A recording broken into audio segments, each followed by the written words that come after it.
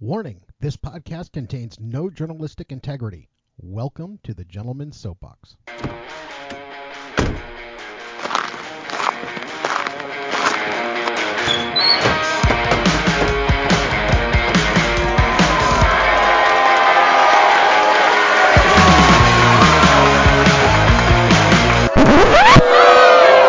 see that on Animal Planet. So in the realm of things, we got a comment from faithful listener Yepix. He was $2.99. he was concerned that we were not taking on, and this is, I believe, the way he put it, girthy enough topics. Girthy. Exactly. So I, challenge accepted. I asked him to send me a topic and that I would research it and that you, Sean, and I would discuss it and give our opinions. He gave me two. The first one, I honestly looked at the article that he sent me and didn't think that there was enough for an entire show. And just to very briefly summarize, it was the idea that there are a good many climate activists out there that are being murdered, supposedly by the people making money off of destroying the world. And I didn't know how long you and I could look at each other and say, yeah, we saw that coming. So the other topic he gave me, I originally looked at and went, okay, this is not really going to be all that interesting, but I was wrong, and they were going to find out that I was wrong a lot with this one. What he gave me was the article on the latest World Happiness Report. Now, I did not know what the World Happiness Report was. Apparently, this is something that is through different universities and scholars and through Gallup poll and a bunch of other things, has come up with a metric for happiness throughout the world and discusses where happiness is, where in the world people are happy and where they're not. And no surprising that this one for this past year has been almost purely, totally, and utterly on COVID. So knowing that we've discussed COVID, and we will go through that in this conversation, this is going to be a two-part conversation. The part that I went to as I went for looking at the past several years, and overwhelmingly the happiest place in the entire world has been the Nordic countries, whether that be Finland, Denmark, Norway, Iceland, Sweden. That general area is apparently the happiest part of the entire world. And I'll admit, through my cynicism and belief that I knew everything, thought I knew why, and that was obviously had everything to do with the fact that it snows all the time up there, and people just sit around in front of the fire with really beautiful blonde people and do naughty things. That was my assumption as to why everybody was happy. And I was wrong.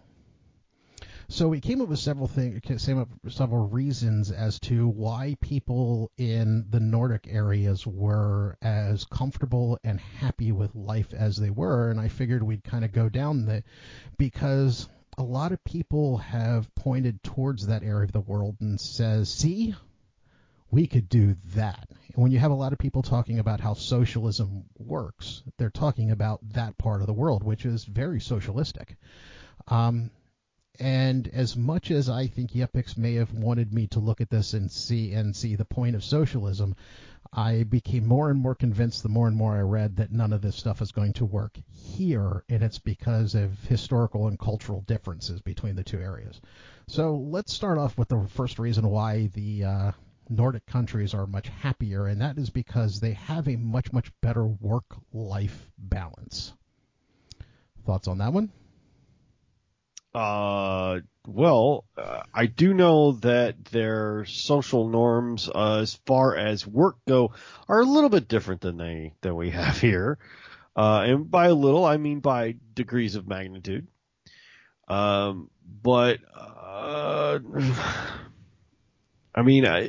do know that they have a lot more time off, and they have at least some of the Nordic countries have socialized medicine. But I, as far as like research into how their work life stuff goes, no, I have no idea. Well, they do have a much better work-life balance, but the thing is the interesting part about it is not necessarily the fact that it exists, but the fact that of how they accomplish it. Because the average person living in those areas is not any more or less productive than anywhere else in the world. It's a difference in attitude. It's not even the attitude of and once again goes into why I don't think this would work here. Here we have a poor work-life balance, and people look at their employers and go, "Why are you making me work so hard, dude?" Whereas their response to if you have a poor work-life balance is, "Why can't you get your work done in enough time?" This is true. So it kind of comes into a much different approach to the idea, and it's more of a let's fix the problem, not the blame. Here in the U.S., we want to look at employers and say you're dicks. Whereas in the Nordic area, what it tends to be is if you can't get your work done by 5 o'clock, why not? Is it because you've been given too much work? Is it because the company needs to hire more employees to get the work done? Or, and here's the part that we don't seem to want to approach in the U.S., is it because you're a lazy bastard? Yeah. Well, there's those things. And by Nordic, let me just be clear. You are talking about like Norway, Sweden, and Denmark, right? Norway, Sweden, Denmark, and Finland, and Iceland. Okay. Well, and to be fair, our work culture is a hell of a lot different than many other countries out there. Mostly because America used to be, or at least our idealism was a meritocracy. That is not the case anymore. It's not even our ideal anymore. We pay mild lip service to it and then blow right past it for corruption and greed. So, like blatant, naked corruption and greed. So even the ghost or the specter of a meritocracy is no longer available in the United States. So, in fact, even the suggestion of a meritocracy is considered to be, and here's the part where I find it funny, unfair.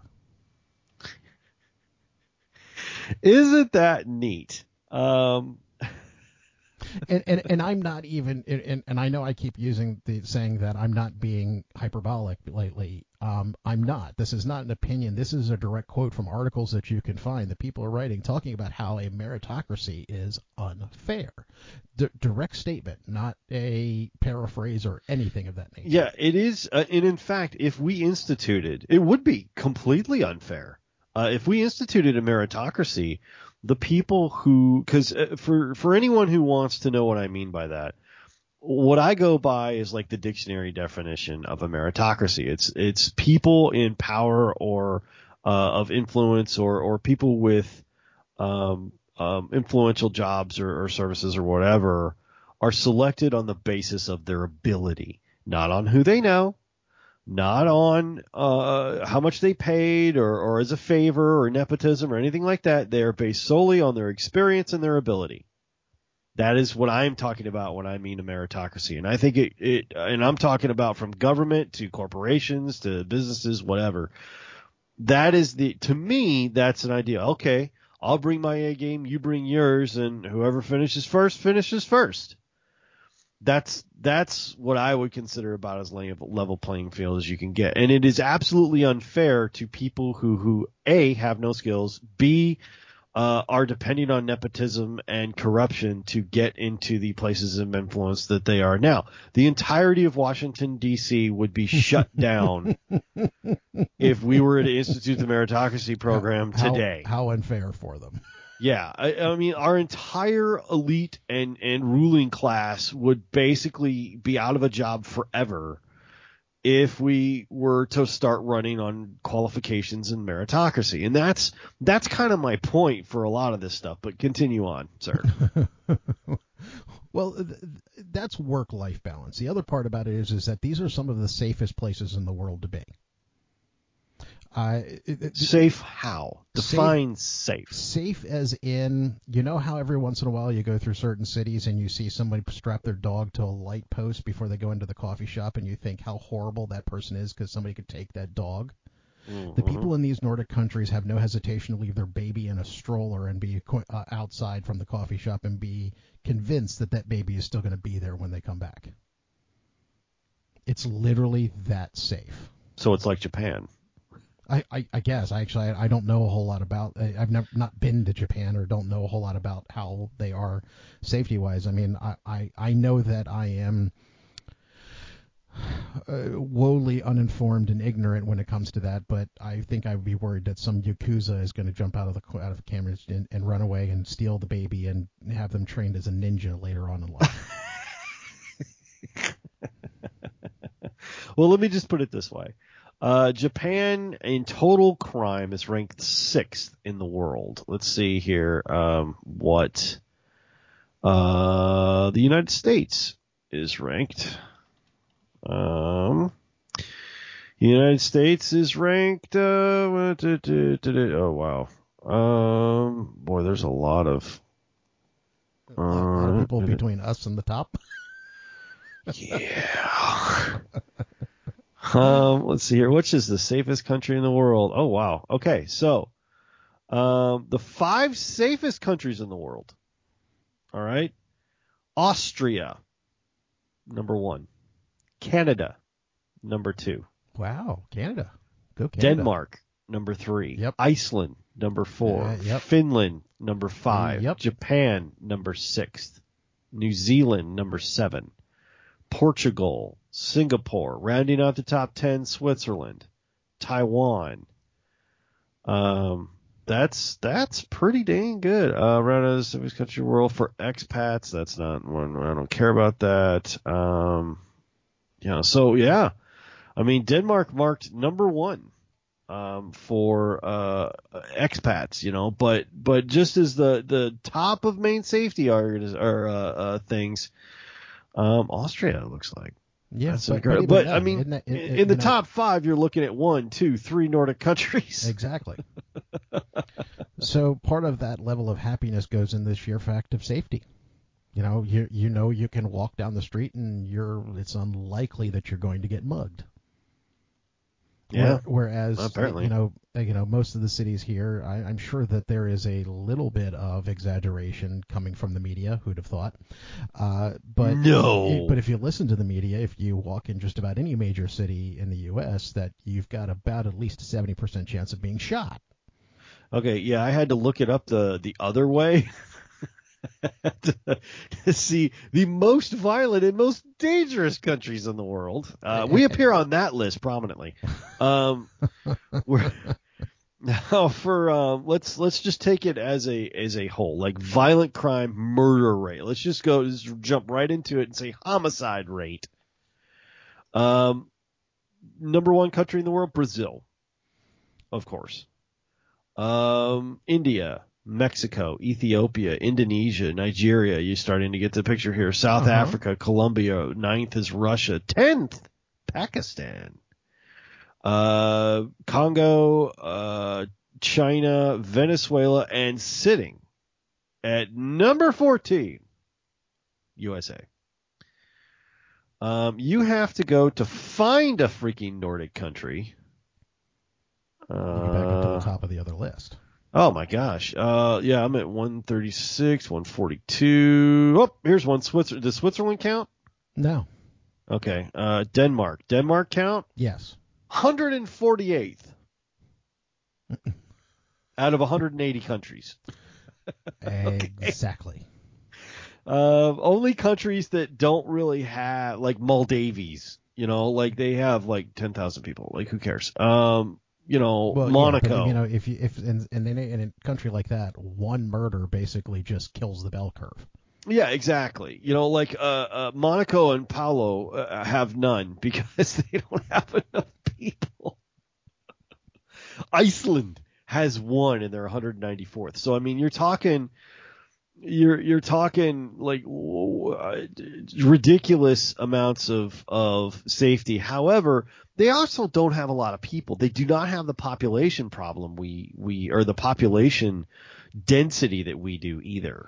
Well, the population is actually going to kind of go into the next statement as to why they are happy, and it's one that's not actually going to be all that of a popular statement, but it really did come down to it a lot, and that's the fact of it's an extremely homogeneous population. Yeah. So what that means is, and I was going to be a dick about it and say because they're all white, and it's actually really not really comes to that, because you can get the same homogeneous nature out of countries in Africa where you still once again don't have the problem that I'm going to say that we have here in the U.S., which is racial unrest. And it's not the fact that they are one race or the other. It's the fact that they are very, very, very much all a single race. And it even goes a little bit of a step further, is that they're not all that friendly to outsiders. And I don't mean tourists. They love tourists. Their tax system is primarily consumption-based versus income-based, so they love tourists. Yeah, they come in, spend your money, and go home. Yeah, but if you actually try to move there, it's notorious they don't like that. Because when they were going through their different studies and surveys, if you actually split up the country between people who were born there and people who've moved there, the actual graph goes the opposite direction. Because people who move there don't find them very friendly at all because they don't want them there. Yeah. Yeah. You're not friendly. And honestly, there's a lot of Asian countries that are like that too. Japan is actually pretty hostile in Japan's way, pretty hostile towards people who migrate there. You can visit. They love Western tourists. Well, once again, if you stay there, you're going to sick the Yakuza on you and turn your children into ninjas. They're going to sick the Yakuza on you. What you will have is if you've ever been to Japan, what you will have is a large culture shock, because it's very different. I mean, you take a lot of stuff for granted here in Western cultures that just simply aren't true in some of the Asian ones. And Japan is one of the most restrictive socially as any other, and they're actually really difficult to get along with. Or express yourself in, because they don't actually value self-expression in Japan. They value team and the group.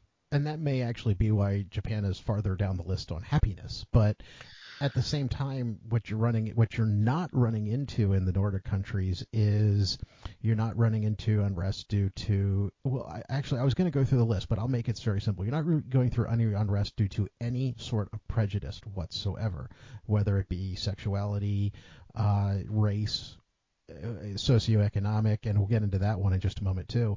But there's no stress, revolt, worry, any of that with regards to differences in people in that fashion. Here as well, especially in this country, and this is one of the few.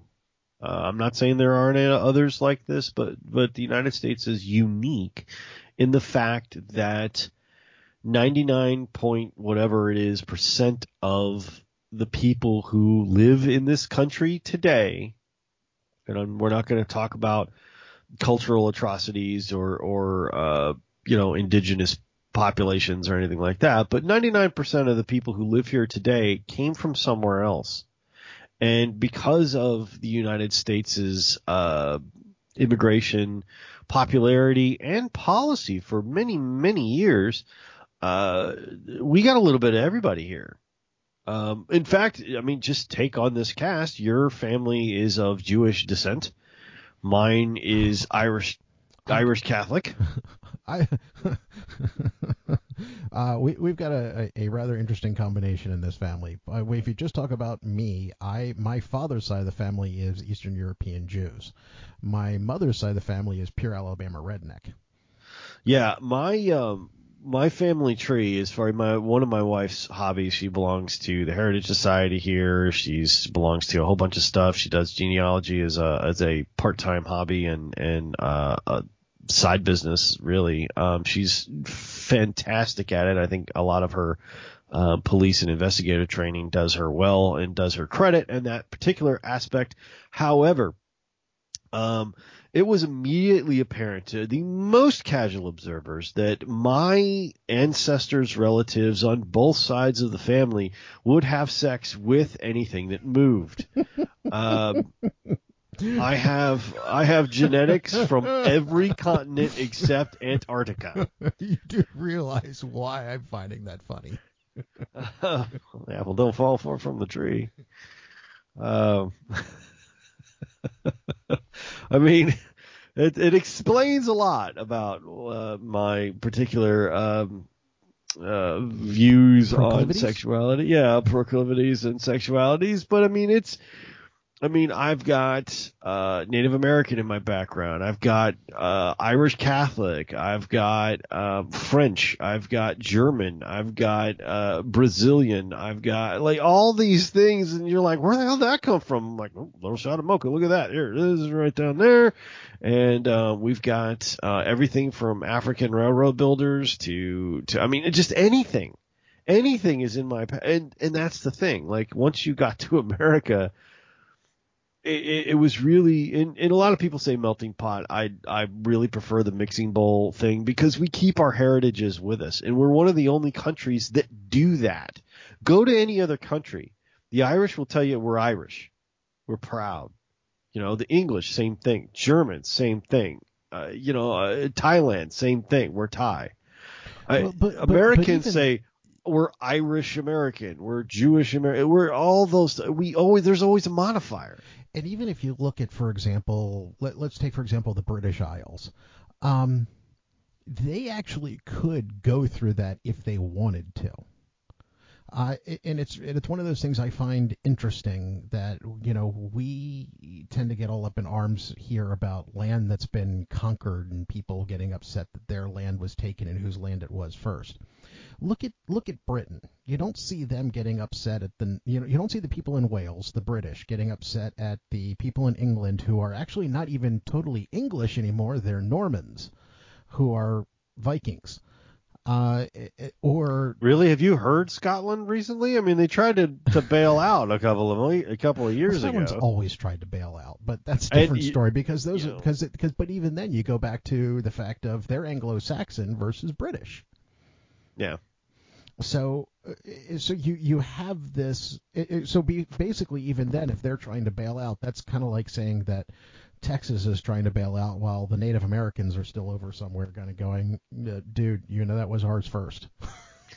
Yeah, I mean, and I think you covered that a couple of casts ago. There's no place basically on Earth that wasn't somebody else's first at this point, and but at the same time. You can look at, and I can't remember who did it, but there was a genetics study over in, I think it was Ireland. It might have been Wales or something like that, or maybe Scotland. They found out how funny it was that how many people in like Wales that were actually descended from Genghis Khan or something like that? No, it was how many people from that little town, hamlet, whatever it was, in the Highlands had been there as far as because they found genetics in a cave from this person who was over 10,000 years old, and the family genetics could still be traced to that valley. The people just never left. They've settled in that valley and they stayed in that valley, and they're just or that hill or that mountain or whatever. They're just still there. They never left. Those people never migrated. They never left. They never integrated with anybody. Long enough. 10,000 years from now, they're going to be looking at a hill in West Virginia and saying the same thing. Hopefully. Okay, cool. But America just doesn't have the tradition that a lot of the older countries do, and they're not cemented because we're just churning. It's just like welcome to the churn, and it just rolls around. We're a fast changing country, and we always have been. We're this mix where everybody tries to get along and tries to be and incorporate all these different cultures. And but that sometimes was really where the the study was going is the fact that we're no longer trying to get along. Well, and that's the thing. When you and I were kids, when Gen X was a child, what were you taught in school? Everybody was equal. Everybody was equal. Now, This was I the will buy the fact that, that I was being told everybody was equal when I was in a high school that cost more than my first year of college. But that's just so that we're admitting to biases here. But that's what I was taught. I was, and I'm not even talking high school. I'm talking elementary school. Like, okay, where did we come from? Who are we? Who are you, and what is your daddy, and what does he do? But there's I guess an overall kind of narrative when you were a kid in the 70s and 80s that America is what do they always call it? They always use the three words: land of opportunity, right? And we're a melting pot. We're not. We're kind of a mixing bowl. Well, But even then, we're use the term colorblind. right. And you should embrace your fellow man. And the one thing that unites us is we're all Americans, and you should be able to share and distribute ideas with somebody who doesn't agree with you. That's why we had things like classes like debate in high school. That's why we had history, so that we can learn the culture in which we came from, so that we would better understand our fellow man. That was the idea. That's not what happened, and largely the message got lost in time. I truly believe that. I truly think that somewhere between Gen X and millennials, I think that's when it happened. And everybody laughs at me when I say that. I'm like, look, the boomers fucked up. All right. And I that's not a popular statement either, because boomers are like, oh, we did the best we can. It's like, did you though? But Gen X was the last generation that brought up truly hearing that we are all the same and we are all Americans, because as soon as the millennials came through, that narrative changed, and it hasn't changed back. So what are they supposed to think? It doesn't surprise me that a homogeneous country like Denmark or Norway or Sweden or something like that all have, they're all pointing in the same direction. And America can't even decide what directions are, much less point in one direction with somebody else. We argue over the term directions. Well, if you point up and say we're going up, you're going to have somebody who basically says, "What do you mean by that?" Yeah, that's deeply offensive to me. Like, it doesn't matter what you do. We're so angry, and we're not allowed to point at the actual reasons why that we fight. Here's a good example. I'm going to use an analogy, and you'll have to forgive it. And those of you who have a happy family life, I'm sorry. I'm going to use this, but I'm going to do it anyway. If you've ever been in a relationship that was bad, let's say high school, maybe a marriage, maybe, just anything, in college, whatever. You've ever been in a relationship that's bad and it's making you crazy. And and you can't address the problem, or you don't want to. What does it do? It bleeds out into every other area, right? It just bleeds into everything. You just become pissed about anything. And because you can't talk about what's actually bothering you, you overreact to everything else. And that's largely what's happening to us today, I think. And this is just a personal opinion, but I see it. It's this transference of anger, and it's seeping into and coming out of us in areas that we're not actually really, we shouldn't be angry about that. We should be really angry about the root cause of the problem, but we can't talk about that because it's a conspiracy, or the media doesn't want us to, and the elites our ruling class sure as hell doesn't want us to. Well, because all of those that you just listed are trying to create narratives that point the blame somewhere else. Well, they point it back at us. It's our fault. Of course it is. It's an abusive relationship. It really is. Are you suggesting that the government is gaslighting the United States? I am not suggesting it. I'm telling you flat out it's happening. Do you know who Chris Titus is? Name sounds familiar, but I'm not recollecting at the moment. He's a comedian, big, tall, blonde guy, very Nordic looking. You'd like him. But he's a comedian. He had just a hell of an upbringing, and it was very difficult for him. But he has a special called Love is Evil. And one of the things he talks about is he was in an abusive relationship with a woman for several years, and she would gaslight him. And he talks about how she beat him one time, just hit him, and she's like hit him with a phone or something, like an old school phone, just beat him in the head with a phone.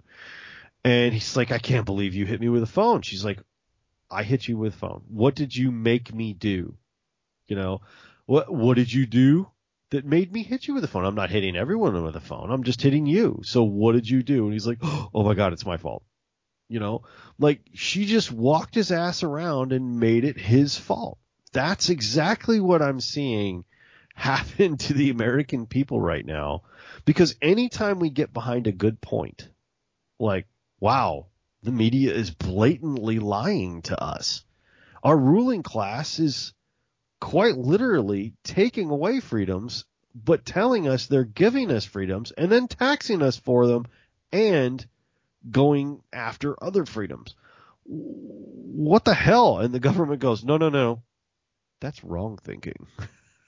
Right? And they use the media to back them up. So where's George Orwell when you need him? I mean, it's an abusive relation, and we just keep coming back for it. And that's the part that gets me crazy. That kind of goes into the thing is where else are we going to go? Yeah, I mean, case in point, and I'll shut up about it and let you get on with your points here. But actually, it's an interesting question because I agree with you, but the answer is what is the answer? Where do we go? The people who do we elect different people for office? Well, unfortunately, the ones that are running are syphilis and herpes, not anybody that you'd actually want to vote for. Yeah, it's like syphilis, herpes, and like fucking freedom is not running, right? That's just like freedom rock, man. Yeah, is that freedom rock, man? Turn it up. Yeah, and if you're under the age of 40, you have no clue you what have that was. No idea what we've just been quoting. But yeah, we were forced to watch commercials. You don't have to do that now, unless you have the bad subscription to Hulu. That's you don't have to do that anymore. Anyway, it's like YouTube commercials, okay? Only they were forced on us on every channel. Anyway, where was I going? Oh yeah, the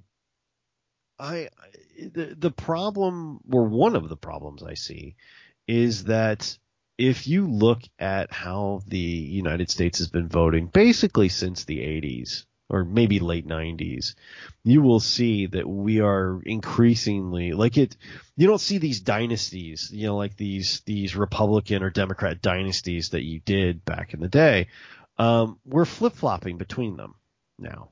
All right, let's try the Republicans. Wow, that was a horrible idea. Let's try the Democrats. Wow, that was a horrible idea. Let's try the Republicans again. Nope. And we'll bounce back and forth, and it's because there's no other choice. There's no other choice, and we can't. I mean, that's honestly, and this is going to be a wildly unpopular opinion with almost everybody. It's sort of like Fallout. Everyone hated that. That's how Trump got elected. They looked at it and said, well, at least he's not a politician. Let's try this and see if this guy can do anything. Well, the other thing is, and it's once again not exactly a popular opinion or a popular way to look at it, but you look at everybody else who ran at that point in time, and the way I put it is that all of those people were so incredibly unlikable that he won. Yeah. And even then, that goes back to how unlikable do you have to be for that to be the case? And that's how unlikable these people were.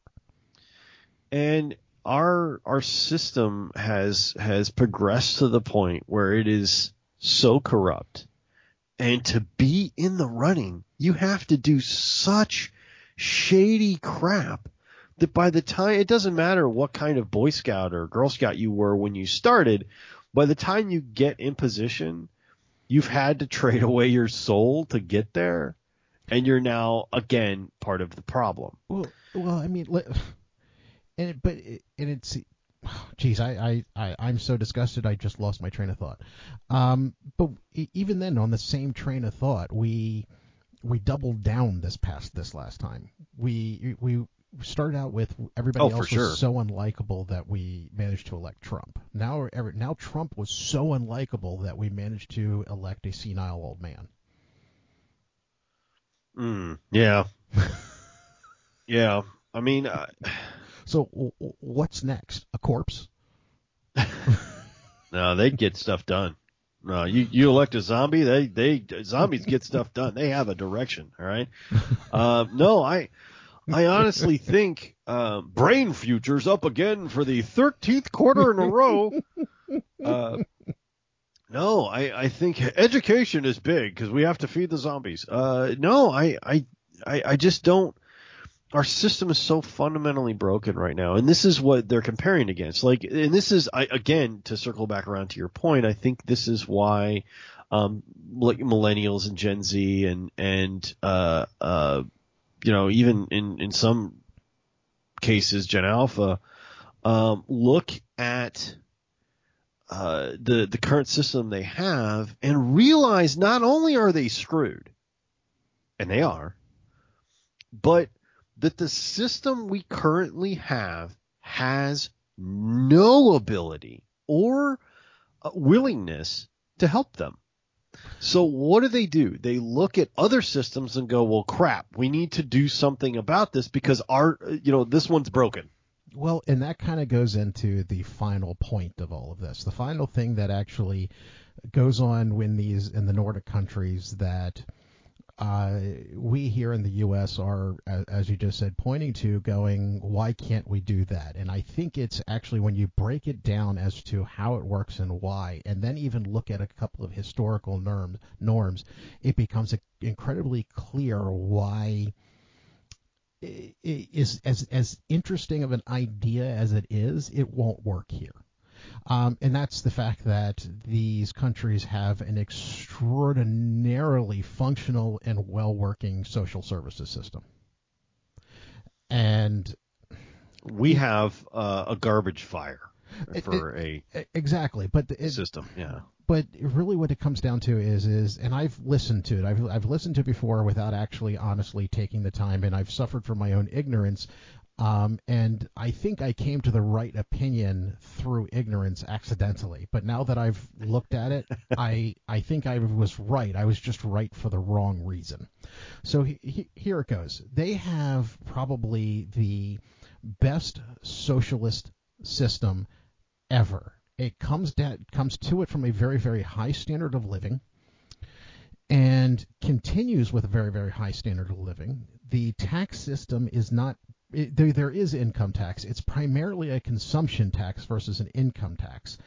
And the services that they receive from the government are extraordinarily good. So what you have there is a mentality that is so much different than what we have here that it functions, because the mentality that they have when they're paying their taxes is not the fact that they're being taxed, but they are actually paying for services rendered. Okay, they're not paying health insurance. They're paying high levels of taxes to get very, very good functional health coverage. They're getting assistance from the government, but it's not I am entitled to this. It's I've paid for this. Well, and also because of, and I know this happened, I don't know if it happened in every country or every Nordic or Icelandic country. However, I know that it happened in Iceland. In 2008, following the big bank crisis and financial crisis and all that kind of thing, the entirety of the Icelandic banking system went tits up. Like all of it. The government, it wasn't a case of, oh, they're too big to fail. No, they just tanked the entire country's financial system, went into bankruptcy, and said, okay. Let's just, that's how it is now. Redistribute it because they actually couldn't afford their social welfare program and to keep the banks running. So what they do, they just tanked their entire economy and rebuilt it. But once again, the banks tanked, but people were still fed and taken care of, and it wasn't. Yeah. And once again, it's a difference in cultural mentality. You do that here, and what you get is an armed revolution. Well, but it's also looked at differently here. We've gone into the whole fact of the fact that it's something that they feel like they've paid for and therefore have earned. It's not that here. Here it's basically you have and I don't, so they should take from you and take care of me. Have you talked to millennials? No, and maybe not. That's maybe not fair. Have you talked to young millennials? They think they've earned absolutely everything. Sir. Oh, absolutely. Elder millennials, Well, I'm going to give elder but millennials see, it's actually not the fact that they've earned it. It's the fact that they're entitled to it. Yeah. And that's even what we refer to these programs here is entitlement. Entitlement programs, yeah. And that's why it won't work here. You'd have to actually have a completely cultural just revolution and change, which isn't going to happen at least within the next 2 or 3 generations. Well, and I've said this, and it's also, again, this is the Unpopular Opinion podcast. I truly think that to make any kind of meaningful change in our country, an entire generation has to die before we can change our mind. And I just don't see us radically changing like that, at least peacefully, without the ruling class becoming inert. Well, and even then, to take a step back and look at this, we've talked about it socially. Let's look at it historically as well. You look at how they came about this in the Nordic countries, and once again, it was more of a concept of investment. I know we try to talk about taxes as being investments here, but they were investing in their country and getting something back for it. We don't get back here. We give into it, and they give it to somebody else. If you look at where we are wanting to try socialism, we are not in the same historical place that these Nordic countries were before they tried socialism and made it work. We are in the same place that the Soviet Union was when it was arguing between the Bolsheviks and the Romanovs. Well, and part of the, and I think you're right, part of it's culture, and we're not built for it. Well, I will say that I went into this going, socialism doesn't work. And even looking at going, well, they can't be doing real socialism in these countries if it works. And they're kind of not. Well, actually, to be perfectly honest, they very much are. Most of these things Well, their healthcare is. Their healthcare is socialized, and the social assistance programs that they get and the amount of regulation that goes on to the different companies that work. I mean, it's not like communist China where it's really rare for you to own something. Whereas it is very much that everything is very, very highly regulated. And a lot of it comes down to government control. But once again, it's something they're looking at their government as something that they have paid for to work for them. And the government is actually responding in that fashion, like they are somebody who is paid to work for the people there. You're not running into the same cultural and historical norms that we're seeing throughout most of the rest of the world, which is the moment you've read Animal Farm. Whereas the people in charge become pigs. And look, I can tell you that the United States ruling class, which is really what it's become, when you have dynasties that just rule the Senate and the House and they pick their own people and they're their children and their, son-in-laws and whatever wind up being in the Senate just like they were, and all that kind of thing. When that happens, that's a dynasty. That's a ruling class. Okay, that's a class of, now that's a very unpopular opinion, and I know I'm going to have to defend that, and I can. However, when that starts happening here in a quote-unquote free election system, our government hasn't been working for the people in quite some time. Now, some will argue that it's never actually worked for the people. I don't necessarily think that's true. However, I can point to points in time where the government has really fixed it. I can also think of the times right before that where they broke it,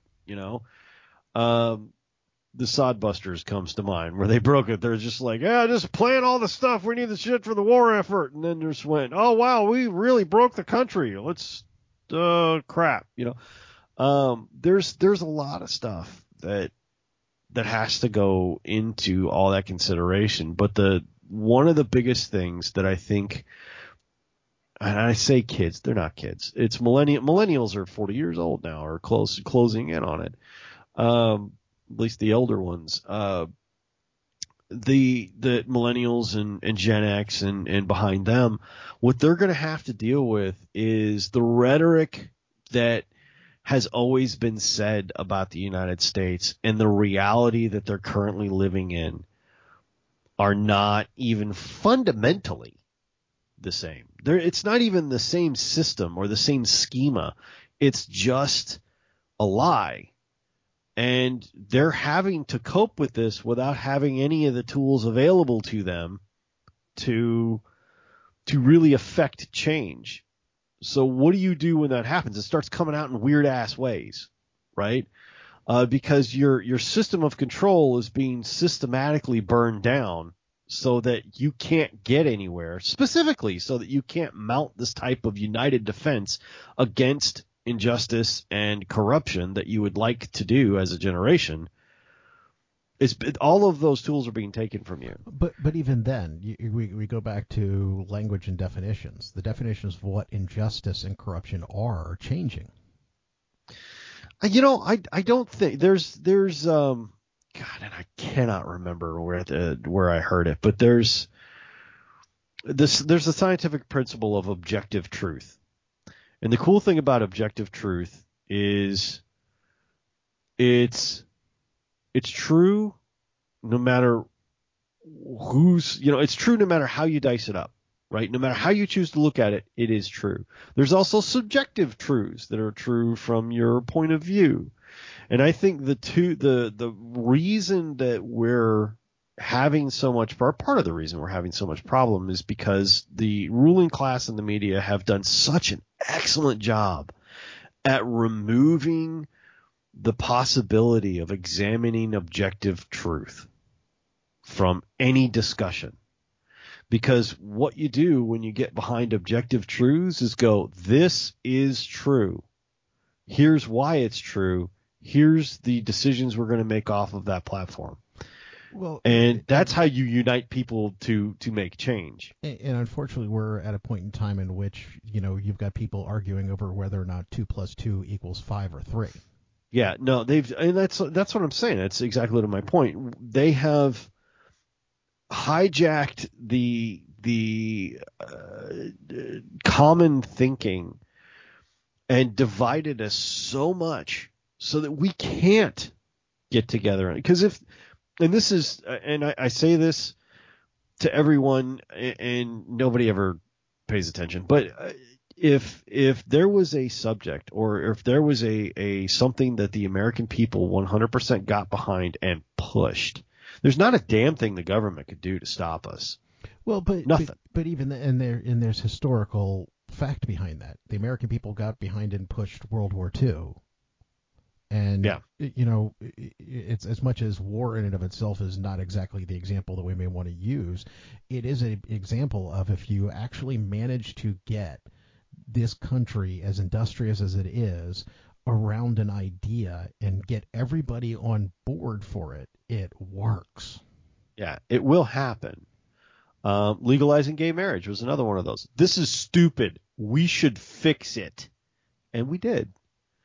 There's no, whether everyone agrees, and this is the part that I think gets conflated, right? Just because it's not unanimous, like everybody in the country doesn't believe that gay marriage should be a protected right. I'm not looking for that. I'm looking for the rules and the I guess the declaration or the written law is gay marriage is legal. Now, we pushed for that, even though it was wildly popular amongst the citizenry. It was not wildly popular amongst the elite class because the elite class was very conservative as a group. No matter what the Democrats will tell you, there's still, and it was largely a religious thing, and we won't get into a holy war right now. But that was one of the things that the American people went, you know what, this is freaking stupid. Let's fix it. So I spent the entirely of the morning watching a documentary on the Crusades. The moment you said that, all of a sudden what popped in my head was, God wills it. Yeah. Right. And I am one of those people who truly believes that a lot more evil was done in the name of a deity than good. But that's just me, right? And I realize that that's not a popular opinion. However, there's a lot that, like, it is my personal belief that the government and powers that be in this country are desperately trying to remove the thinking that there's anything that you can do to fix the situation other than let the government handle it. They desperately want the citizenry to believe they are powerless. And they're doing a good job of it right now. And that kind of goes into where my conclusion to this was when I was looking at it is I had to admit when I was reading this that this means that it is possible for socialism to work. I can't sit there and look at people and say it can't work anymore. What I can say is that we're not on that trajectory. No, we have too many quote unquote guaranteed rights. For socialism to work, that we consider a right.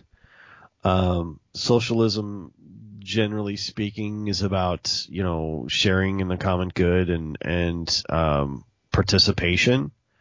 We're not big on participation here. It's not, unless it's bitching. We're not big on let's take the hit so that our children or that society in general comes out better. Yeah, but most of us are descended from people who basically looked at wherever they were and said, "Fuck it, I'm out." Yeah, like to quote Stripes, we were kicked out of every respectable country in the world. Okay, that's where our relatives come from. And then even then, when some of them got here, they looked around at the organizations that were here and went, just give me a wagon, put my kids in it and a couple of horses, and I'm just going till I can find some spot where I can sit up and everybody just leave me the fuck alone. This East Coast crap is too confining. I'm going to go in the middle of nowhere. Thank you. I got to go. It's we might die. It's got to be better than this. It's better than here, right? Like, we've been kicked out of every respectable country in the world, and we're just sort of proud of that. And I'm fine with that particular aspect of it, okay? It's kind of a mark of honor in this country. Yeah, we suck. We own it, But what we've lost, at least to me, what we've lost is the ability to make our voices heard as a people. Give me an example. But that actually goes to a question for me. Have we lost the ability to make our voices heard, or have we lost the desire to hear what anybody else has to say? Effectively, there is no difference. Okay. Effectively, there is no difference. Because if you can't make your voice heard, that means nobody's listening, right? It's the same thing. Everybody's shouting so loud and so hard that you're not actually listening to any other. There's no discourse. There's no there's no talking, there's no agreement and disagreement and compromise or hey, let's figure this out. There isn't any of that. They don't want to figure it out. They want to be right, and they want you to be wrong. And that's more important. Who's wrong in this country is more important than getting it right. And even the getting the appearance of getting it right is a whole lot more important than what actually works. I'm going to make another bad analogy. If you've ever seen Moneyball is one of my favorite sports movies. It's a great movie. Moneyball and Draft Day and some of the other, but Moneyball is great because I had a meeting like that with where Homeboy's talking to Brad Pitt, and he's like, "Look, using our system, I think there's a team that we can afford." Like I had a meeting like that, and it led to the job I'm in now, where I'm better off and than I was in the coding room that they found me in. However, one of my favorite things about that movie is that there's a lot of true thinking, and it's a true-ish story about how the Oakland A's were trying to use mathematics and economics to change their situation. Could even take it a step further. They were trying to use objective truths. Right, and he's like, "Look, at the start of the movie, there's this fantastic scene, and they said, look, what's the problem we're trying to solve? The problem we're trying to solve is there are rich teams and there are poor teams, and then there's 50 feet of crap, and then there's us. It's an unfair game." So what you're saying is that there are happy countries, and then there are unhappy countries. Then there's 50 miles of crap, and there's us. And then there's us, right? Like we're not there. And here's the part, where you were talking about earlier, where you can't be heard. People in this country they don't want to win. They just hate losing, right? They hate losing more than they want to win. They don't want to lose. They don't want to look bad. They don't want to be seen as losing out. So what do? They go on the attack. Always. They're attacking. They're offending. They're a victim. They're whatever it is to get you to be the loser, because they don't want to lose. They don't care if they win. They don't want to lose, and it's just killing the ability to like I live in what I would consider a very normal neighborhood, a very normal suburban neighborhood. There are white collar people, there are blue collar people, there are people of every color and ethnicity in my little subdivision, my little slice of Texas here. And we all have different jobs, and we're all very civil. I live next to Democrats and Republicans and hardcore of both, and independents like myself, and all kinds of other things. And you know what? We all get along fine. We can have political discussions with somebody. Like I can walk across the street to my neighbor and have a political discussion, and I know damn well that man believes that diametrically opposed to what I am politically, and we have a nice conversation. People can have a good conversation. Governments don't seem to be able to accept any kind of truth or care, or our government, it doesn't seem to care about what we want. Case in point. All right, and I'll quit ranting. But case in point. No. This is what we're here for. The President Uncle Joe just passed an infrastructure bill, right? Do you remember what he stripped out of it? Actually, I'm drawing a blank. All the social plans, right? Oh, well, so that's actually what they're fighting over now with the quote-unquote Build Back Better plan. Yeah, because they can't do that. Like, what are you going to do if your needs are largely taken care of and you're not going to be dependent on the government? How can you be downtrodden and dependent on the government and believe whatever we spoon feed you if you're largely happy? That can't happen. Like, give you an example. The paternal healthcare, or paternal whatever it is. So, like, it doesn't matter which parent it is, you can have time off when you have a child. I don't know how it worked for you, but when I had both my kids, We had to schedule it as best we could. Shannon went into labor on a Friday night, and You scheduled labor? well, yeah, because she was late both times, so okay. we could schedule inducing, because she It's kind of like, she damn, I wasn't. got to call 2 hours away from home going, guess what? Yeah, yeah. Well, that could have happened, but Shannon was late both times. They didn't want to come out. It's sort of like starting them from school every day. They just don't want to get up. But we had to induce and all that kind of stuff. She went into labor on a Friday, and we scheduled it for a Friday so that I could be with her for 2 days in the hospital, and then I had to go back to work. It wasn't like there was no time available for me. I couldn't help with that. Well, Luckily, I had family to help her. 17 and a half years ago, I was given a week off of work when my daughter was born, and I was considered myself lucky to have it. Yeah, oh no, that's wildly progressive for 17 years ago.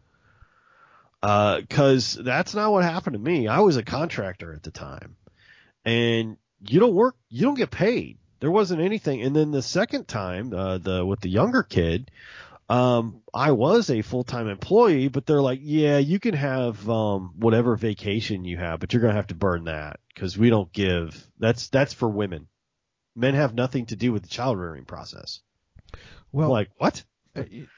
well, here comes the thing. Going back to our comparison, one of the things that's offered in the Nordic countries, especially Denmark, is a paid family medical leave in that fashion. What you have is from the government, and once again, this is something that they have paid for. It's not like I'm entitled to this. They have paid into a plan that what they allows them to do is they have a certain number of months or weeks, however it works for that particular area, to take off that the government is going to pay for. Now, what they are Yeah, going to pay for paternity leave. is one or the other, and it doesn't have to be one or the other the whole time. What you've got is people who will, okay, to keep my job rolling and to actually be able to make sure that my job doesn't miss me. I'm going to work 2 days a week. You'll work 3 days a week, and then it'll flip flop next week. Right. So that what everybody is still and the worst part about it is it actually helps everybody. You got the parents who are actually having the ability to be parents, and you have the employers who are not losing out from their employees' work. And it works, for them and for what they're doing and everything. We didn't get that. There's like nobody has that available for us. See, the thing is that it's one of those ones that I can see from the opposite side. I disagree with from the opposite side, but I can see it from the opposite side of, okay, as an employer, I have this work that's now not being done. And I still have to pay this person for this work that's not being done, that I now have to also pay somebody else for this work that's being done just because they decided they wanted to procreate. As much as I may not agree with that, I can see it. Oh yeah, no, but we got to deal with that. I mean, that's life. Life happens like that. That's how life works. And I get where I've worked at places where the management does not want to hire women in child rearing years. They'll hire a woman who's over 40, but they don't want to hire women in their 20s and 30s because all they're going to do is bilk you for, the first 6 months or something like that, and then go on maternity leave as soon as they qualify for it. And now you're out 3 months plus their vacation time. They work for you for a year, but they're only actually ever there for 6-7 months out of that year. But you're still paying for it. And that was their plan. And before anybody listening to this says that is only male employers who say that, that is actually incorrect. I have worked with several female doctors who have told me specifically that they don't like hiring female physician assistants and doctors to work for them because they get them for a few months or few weeks and then they get pregnant and go away and they still have to pay them for it. Yeah. And that's from a female physician, female business owner. Now, that is something that happens, and we have to deal with that as a country, and we need to figure out. But how can we have a dialogue about it when when I'm worried that somebody is going to hear what I just said and lose their ever-loving mind at me. Right. You can't have any kind of meaningful conversation about it because people on both sides of that issue who are extreme one side or the other will be screaming their bloody head off at it. When you go, maybe there's something we can do to work that out a little bit or mitigate the risk or something, so that the employer's happy and the employee gets taken care of. There's got to be some kind of happy medium in there because there always is an answer. Because this is common enough, it happens to enough people that there is something that you could do or something that makes sense for it. But we can't get there. We can't get there because we're only listening to about 20% of the population. You've got the top 20, you got the people, the 20% on an extreme one side, and you got the 20% on the extreme other side who are screaming back and forth at each other. When you've got the 60% of us, 80% of us in the middle, kind of just shrugging our shoulders, going, "We just want to live." Yeah, well, yeah, your math doesn't quite work out because if you've got 20 on one and 20 on the other, you get 60 in the middle. But yeah, okay. I meant 10 on one, 10 on the other. But I get it. Yeah, I know I what don't you're do saying. numbers very well. But I mean, you are correct. I mean, the essential thing is pretty right. I mean, that's what they do, and I see, and I love picking on millennials. I do, and Gen Z, but see, it's kind of like but it's not their fault. Well, but it's kind of like that coworker who always walks into the "that's what she said." Yeah, it's the same thing. You don't want to do it, but they make it too easy. Yeah, you gotta quit pitching it low and it's slow across the plate if you don't want me to swing at it, But still, a lot of the turmoil that the millennials are causing and seeing and reacting to incorrectly in some cases, but a lot of the ones that they're dealing with here are actually, I don't think, incorrect. They're just addressing them incorrectly. They're like, this is bullshit, and it is. But you gotta go a little further than that. Like, okay, yes, it is. What do you want to do about it? Well, fix it. Okay, how? And then the things you'll get back for them, how they plan to fix it, are like, oh, come on, man. Like, you don't piss off the boomers. They got all the money. Look, we got to come up with something that's going to have any kind of shot of working. All right. And free college forever and forgiving everything you've ever done is not going to do it. Okay. It's not going to happen. Well, yes, they could forgive college loans or predatory college loans and stuff like that, but they're not going to. Well, and this really is kind of coming down to the point of where this conversation is going, is what you've got all of them looking at the Nordic countries that are extraordinarily happy and saying, why can't we do that? But unfortunately what they're doing is coming at it from the perspective of they're coming out from the perspective of the Venezuelans. They're coming out from the perspective of the Soviet Union. They're coming out from this perspective of the Chinese, and that's the direction that they're going in. Because rather than looking at it and saying, how do we all pitch in and help each other, it's how can I take from you and put and give to me. Yeah, how do I get what I want? Because I want stuff, and it's like, okay, but to get that, you are going to have to participate and give more than you're getting. And that's the real trick to it, right? Like, you're going to have to support a wide swath of stuff that have nothing to do with you and make decisions on those things, good decisions on those things, so that you can move forward as a collective whole. And that's really not their strong suit.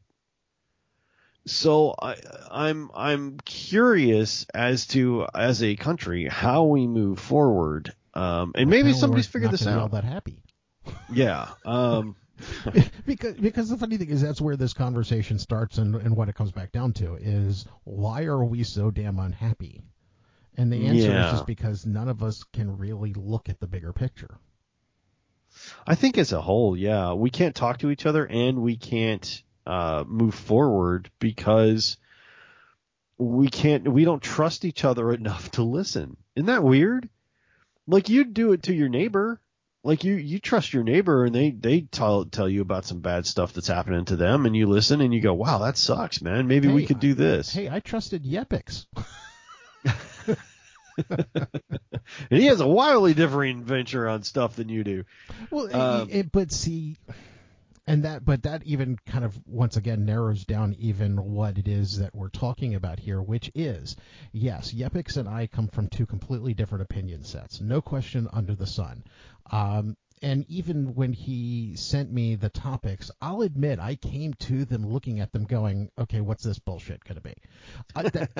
But see, the funny thing is that I did what I am hoping that other people in this world will do, which is I sat down and read what he sent me and found and learned things that I didn't know before. Now, I'll admit that a lot of times we're hoping that when somebody reads something that they didn't know before, that it changes their opinions, whereas it actually reinforced mine. I don't know. It changed your opinion a little bit. I mean, you look at somebody else a little differently now, and that's changing your opinion. Now, it didn't change what your projected course of action is going to be, Okay. but it did change your opinion a little bit. You're correct. It changed my opinion. Actually, I'll even take a step further. It actually changed my opinion a lot. It didn't change my impression of where we are. Yeah, I'll get you. I'll go with that. So I guess where I'm going with this is that even though Yepix and I first do not actually agree in any way, shape, or form, I am enjoying the hell out of the things that he's sending us. And, trying to, what I feel like is I'm the guy in that meme sitting there with his cup of coffee with a sign that says, change my opinion. Sure. And I'm liking that because I'm learning things that I didn't know before. And I think that's what a lot of us need, is to be able to see those things from a different perspective.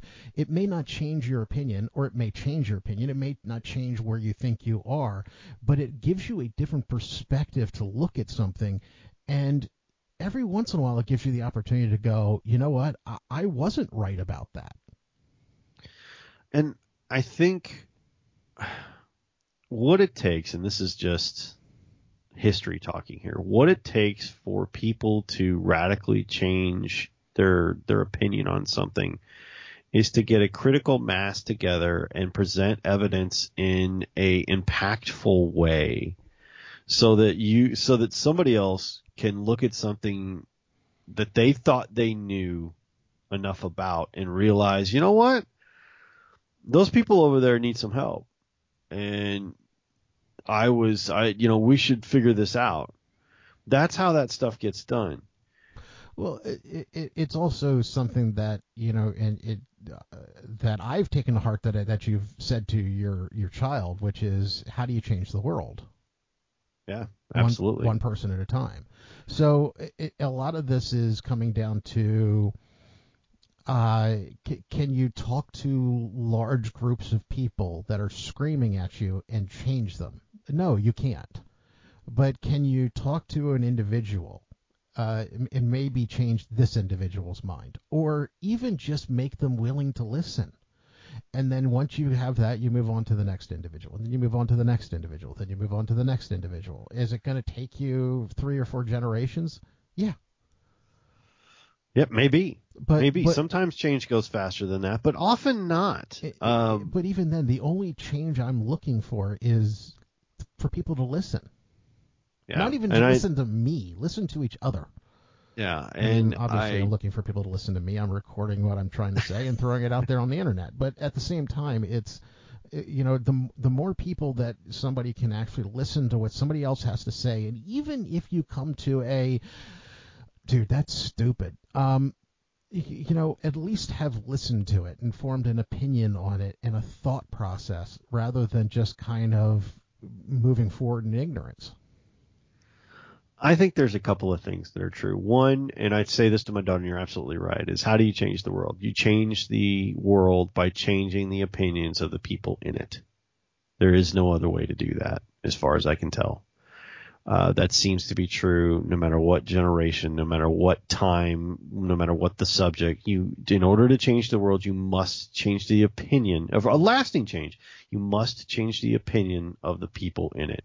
Two is, I don't think that Gen X will ever, quote unquote, inherit the earth. Not like the boomers did, not like the generation before them did. Gen X is never going to be in that power. Yeah, but the generation before the boomers actually finally died. Yeah, exactly. They had to die, before the boomers really got their hooks in. The boomers will just put themselves in the matrix and be like, yeah, we own cyberspace now too. Or even like Ricky Bobby. I figure with my upward mobility and ability to pay for it that I could live to 200, 250 years old. Yeah, exactly. The boomers just don't plan to die. Okay, that's their plan. Their plan is just to own and control until they can't. Gen X is never going to inherit. We're going to skip right. Was it you I was talking to the other day? They're like, we're Prince Andrew. That's Gen X. We ain't ever going to inherit. Okay. So when we're talking about like the future leaders, it's going to be freaking millennials. All right. Cause Gen X ain't inheriting shit. Okay. We don't do that. We are the redheaded stepchild of the generational hierarchy. Okay, we're never going to do anything. We're not going to amount to anything, and we're not really going to inherit anything. Well, we're that mathematically indistinct number that I couldn't get right in the middle, going, well, whatever. Yeah, okay. We are a political, financial, and moral non-entity. Okay, we are a non-starter. I really look. Well, actually, financially, we're the ones paying for everything right now. Yeah, that's why we're a non-starter. Oh, okay. The guy who gets stuck with the check is not the one who's going to lead the revolution. All right, that's not the same guy. Good point. Okay, that's not us. And to even take your analogy, it's not like anybody at the table's fighting over the check. We're the ones who got left with the check. Yeah, they left the table to go argue and fight out in the parking lot, and we went, crap. How many burritos did they order? Son of a bitch. All right, fine. I guess I got enough. Hold on. It's all the money I have, That's us, okay? I am really looking, and I know this is going to sound funny, I am looking at the millennials and Gen Z. Like, I'm hoping that one day they'll be able to fix the wrongs that have been done to them. And that's really what's happened. They are starting so far behind, more than any generation alive today.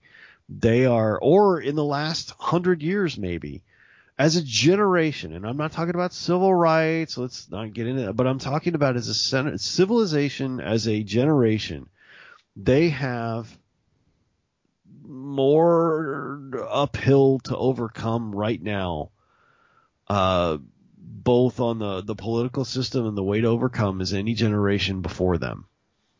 But and here's my question for you, though, and it's a lot of the question I always tend to come down to is because I'm hoping that your answer is different than mine because you tend to be a bit more optimistic than I am. Do you think it's doable? Oh, yeah, no, it's doable. I'm worried about the method in which it's doable because I can think of several scenarios. Well, to use an analogy, I picture the millennials as the kid sitting on the side of the road saying it's too far to walk. So I'm just going to wait and hope that somebody gets me with a car. Or even better yet, I'm going to carjack somebody else so that I don't have to walk. Versus saying, I still have to get from here to there. Let's start moving. The That was the a analogy really complicated analogy that just didn't seem to work as well in my head. It worked better in my head than it did when I spoke it. The analogy that I always had is we're all sitting there on a just kind of sitting back having a cigarette. All of us are smoking, like the boomers, the millennials, Gen Z, Gen X. We're all there just having a cigarette. Gen X is all gothed out because, that's us with skateboard. The boomers, crew cut, long sleeve shirt in a suit because that's the boomers. Millennials got like a rainbow tank top on, something. I don't know. Man body. And then Gen Z, you're lucky if they're wearing clothes. And there's no telling. But we're all sitting there just, dragging on a cigarette, watching somebody get the shit kicked out of them. Now, the boomers aren't going to do anything because they've arranged the fight. Right? They've paid for it. They're profiting from it in every single way. They back the loser. They back the winner. They back the spectators. They back the hot dog guy who's wandering around selling people food. They are 100% invested in the fight. Gen X will go, crap. Somebody should do something about that. That's our big thing. We'll go, this is wrong. That's bad. Is anybody else seeing this? Okay, that's Gen X's has been since the 90s. It's like, wow, that's messed up. And we don't do anything. I'm hoping, this is my hope, that Gen X or Gen Z or the millennials will go, oh, mother. Fine. Take a final drag on the cigarette, throw it on the ground, stomp it out, and go stop the fight. I am hoping one of those two generations will do that. Well, because I know it's not us. Actually, unfortunately, the way, and once again, being the pessimistic person and to run with your analogy, I'm the one who pictures in this analogy that the millennials and the Gen Xers are going to say, motherfucker, throw the thing down, walk past the fight, and punch out the boomer. And if that stops the fight, that's one of my, and that's what I think is one of the scenarios, is they see right through it and go, oh, sort of like, again, I'm going to use an analogy, sort of like in the Star Trek Next Generation episodes where they had the exocomps, and the exocomps saw right through the test and just went and fixed the test because it wouldn't do the test. It was just like, yeah, I'm not that dumb. I'm just going to go fix the actual problem. That may be the solution that they come to. It's like, okay, yeah, see, they're oppressing us and we're going to fix it. No. Not that way. We're going to fix it. Okay, people, you heard it here first. Sean has just said that they're just going to euthanize the boomers. No, what they'll do is they'll just make old age homes. No, I think it'll be more like Fight Club.